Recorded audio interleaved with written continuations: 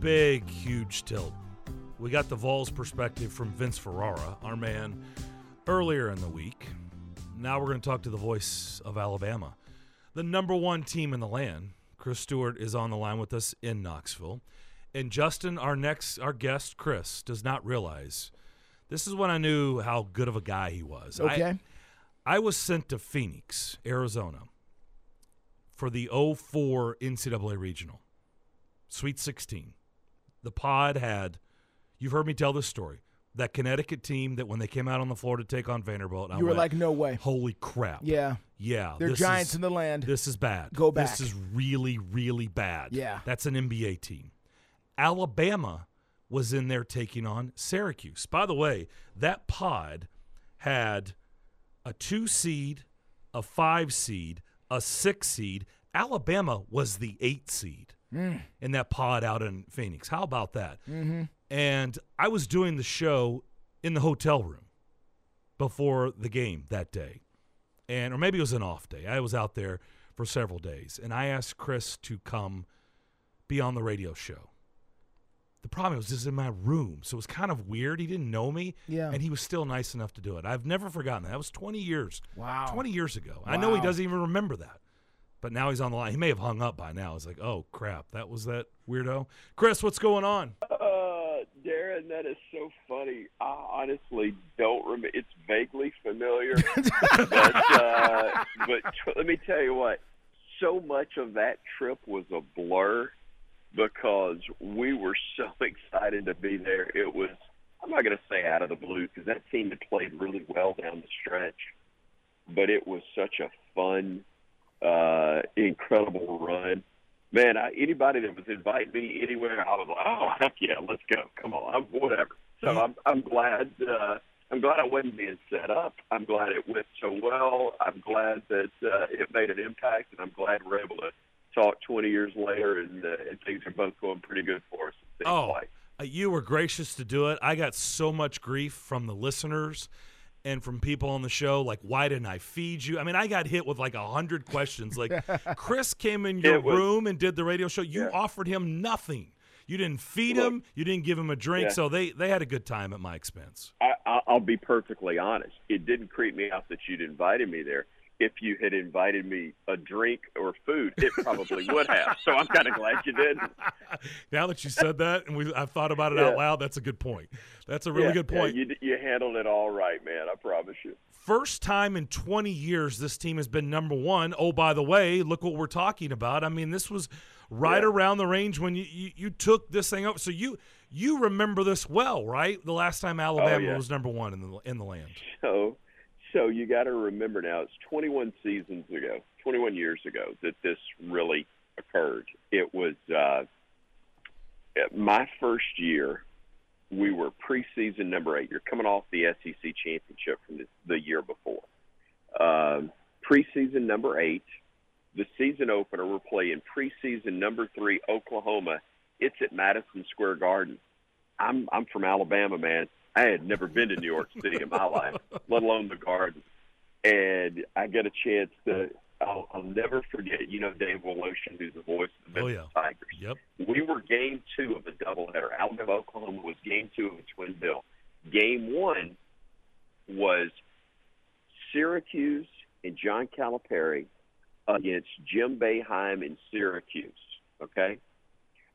I've been telling people for 21 years that Carmelo Anthony and I debuted at the Garden on the same night. Nice. I walk up and I got a suit on. I'm getting there early, obviously, for the game. I get there just before tip-off of Syracuse-Memphis, and Dave Woloshin is about to go on the air to do the play-by-play. And I'd known Wolo for, 7-8 years at that point. But he didn't know that I'd gotten the job. Very few people did outside of Alabama. It had only been announced like 6-8 weeks prior. So anyway, I walk in, and he does a triple take when he sees me walk in. And he takes the headset off, and he goes, "Chris, what are you doing here?" I said, "Dave, I'm the voice of the Alabama Crimson Tide, and I am as stunned by that fact as you are." And so that was the first game. They got hot. They won 8 in a row. People ahead of Alabama started losing. Christmas Day, we're number 1 in the country for the first and only time in school history until this week.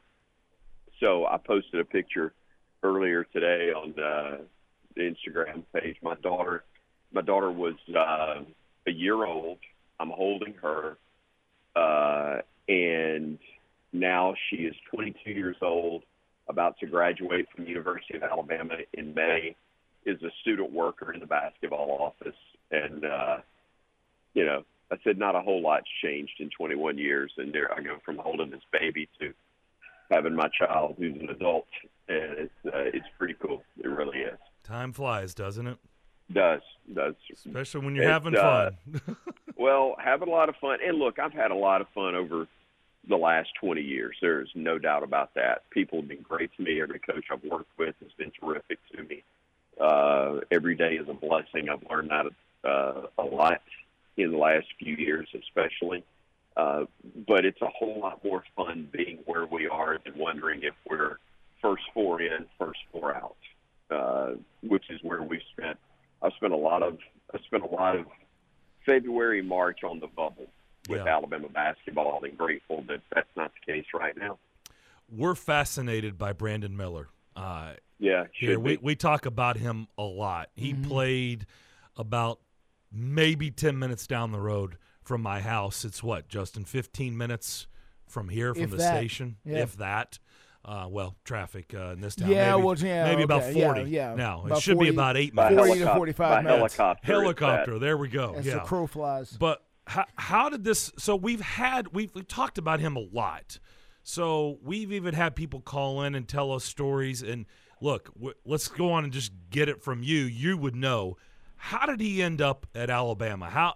How did this young man end up at Alabama and what looks to be like probably a future lottery pick in the NBA draft? Yeah, and maybe the first college player taken when it's said and done. Yeah. As it's been told to me, his dad played football at Alabama. Okay. Grew up an Alabama fan. He was behind enemy lines, as we call it. When you're talking about somebody in Tennessee that's a Bama fan, when I'm in Auburn, I call Bama fans there missionaries. But I use behind enemy lines when I'm talking about an Alabama fan in your state, and that's what he always was. And I think the style of play, it's one thing to be a 10, 11-year-old kid and you're a fan of football and basketball team and the colors and all of that, but when it gets down to recruitment and you're a player of his status and stature and you got a chance to go wherever you want, a lot of it's relationship you develop with a coach, coaching staff, and what style, how are you going to make me better, and how is what I do going to fit?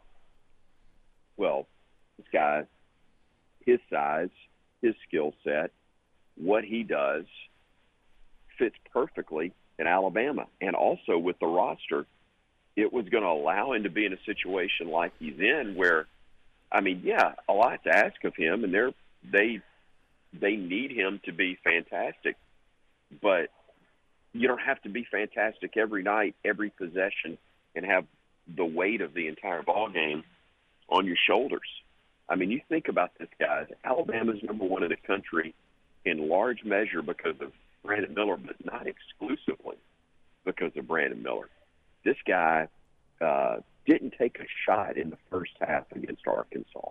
Okay, they did a great job guarding him, but it's not like he disappeared and was a non-factor. He's making other plays that help contribute to winning.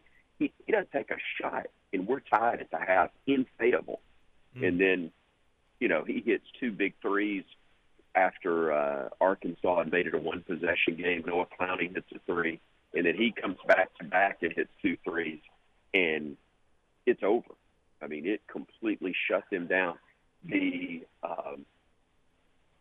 Wait a minute. I'm trying to remember the other game where, on the road at Houston, he didn't have a field goal, but he made 6 free throws in the last minute that won the game. So when he's at his best offensively, I've never seen a guy that can just kind of get lost in the flow of the game and do things that do impact it, but then all of a sudden in a moment's notice take over. Little things, the hustle plays, the stuff, the hard hat award that they call it for the grade that you get on hustle plays. He's won it several times with Nate Oates, and I don't know if there are many superstars, guys that are in this category that you're talking about, that do the little things like he does. He's so smooth. He's so skilled. Nothing seems to faze him. He'll play with emotion when the rest of the team can build off of it, but he can be so calm when that's needed as well. He's, I've said it many times, enjoy it, Bama fans, because you're not going to get a chance to see it for very long. He is a great, great talent. We're really fortunate that he's been wearing an Alabama uniform. I know a lot of your focus, Chris, has been on, obviously, Alabama and tonight's game against Tennessee and everything else that's going on here. But I wanted to ask you a question a bit off the beaten path. A lot of the news has been that Texas and Oklahoma are going to be coming now to the SEC in 2024. And we obviously think about that in a football sense, but we don't talk a lot about it in a basketball sense. What in your mind do they bring to the conference on the basketball floor that you are looking forward to seeing? Well, I'm not sure I would say I'm looking forward to seeing Oklahoma after they beat us as bad as they did in the last matchup. But I am actually, for one thing, I love going to Norman, which is, 20 minutes max from Oklahoma City, which has Mickey Mantle Steakhouse, one of my favorite places to go. So I got a good meal before I got a drubbing when I was there last. That's for sure. I think they just fit, guys. I think their profile, I think their culture, what they care about from a sports and from an athletic standpoint, matters very similarly to what does in Knoxville, Tennessee, and Tuscaloosa, Alabama.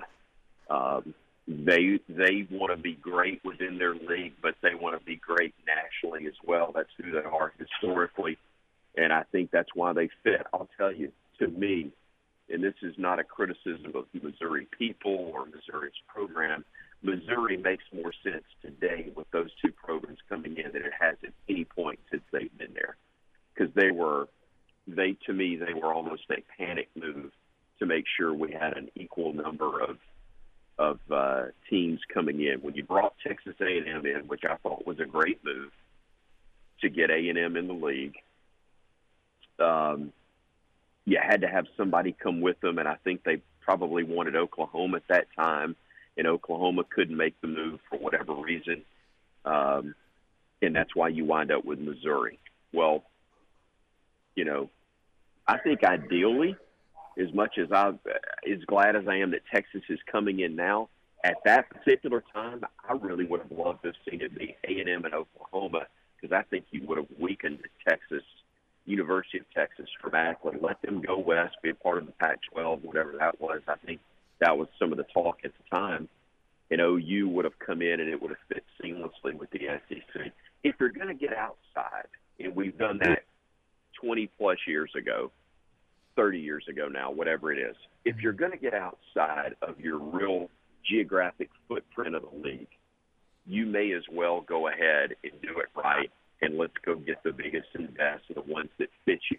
And I think that's what Oklahoma and Texas will bring to the mix. I think it's going to be fun to have their fan bases come into our towns. I know it's going to be enjoyable there from a culture standpoint. I'm excited about it. I really am. I think it's going to be a lot of fun. Basketball, I think it'll be fun. Baseball, which matters to me. I follow that. I do play-by-play for that as well. So, and obviously football, we know that's what drives everything. So it's going to be a great move, and I think the league is positioned as well as anybody to be the best league in the country. Chris, I wanted to ask you very quickly about Vanderbilt. Vanderbilt has not lost since the beatdown. You were talking about Oklahoma putting a beatdown on you. Well, you returned the favor on Vandy, I think. The next game. But, listen, they haven't lost since, unless I'm missing something. Yeah. It's, what did you see that night? Did you see anything out of them that said, I don't know if this team is as bad as, 104 to 44 or whatever it was? Yeah, look, Alabama, the way they played, the effort, the intensity, the way they shot the ball, Alabama was going to beat anybody outside of the NBA and maybe a third of the teams in that league that night that weren't motivated. I mean, they were unbelievable in that ball game, and Vanderbilt happened to catch them on the wrong night.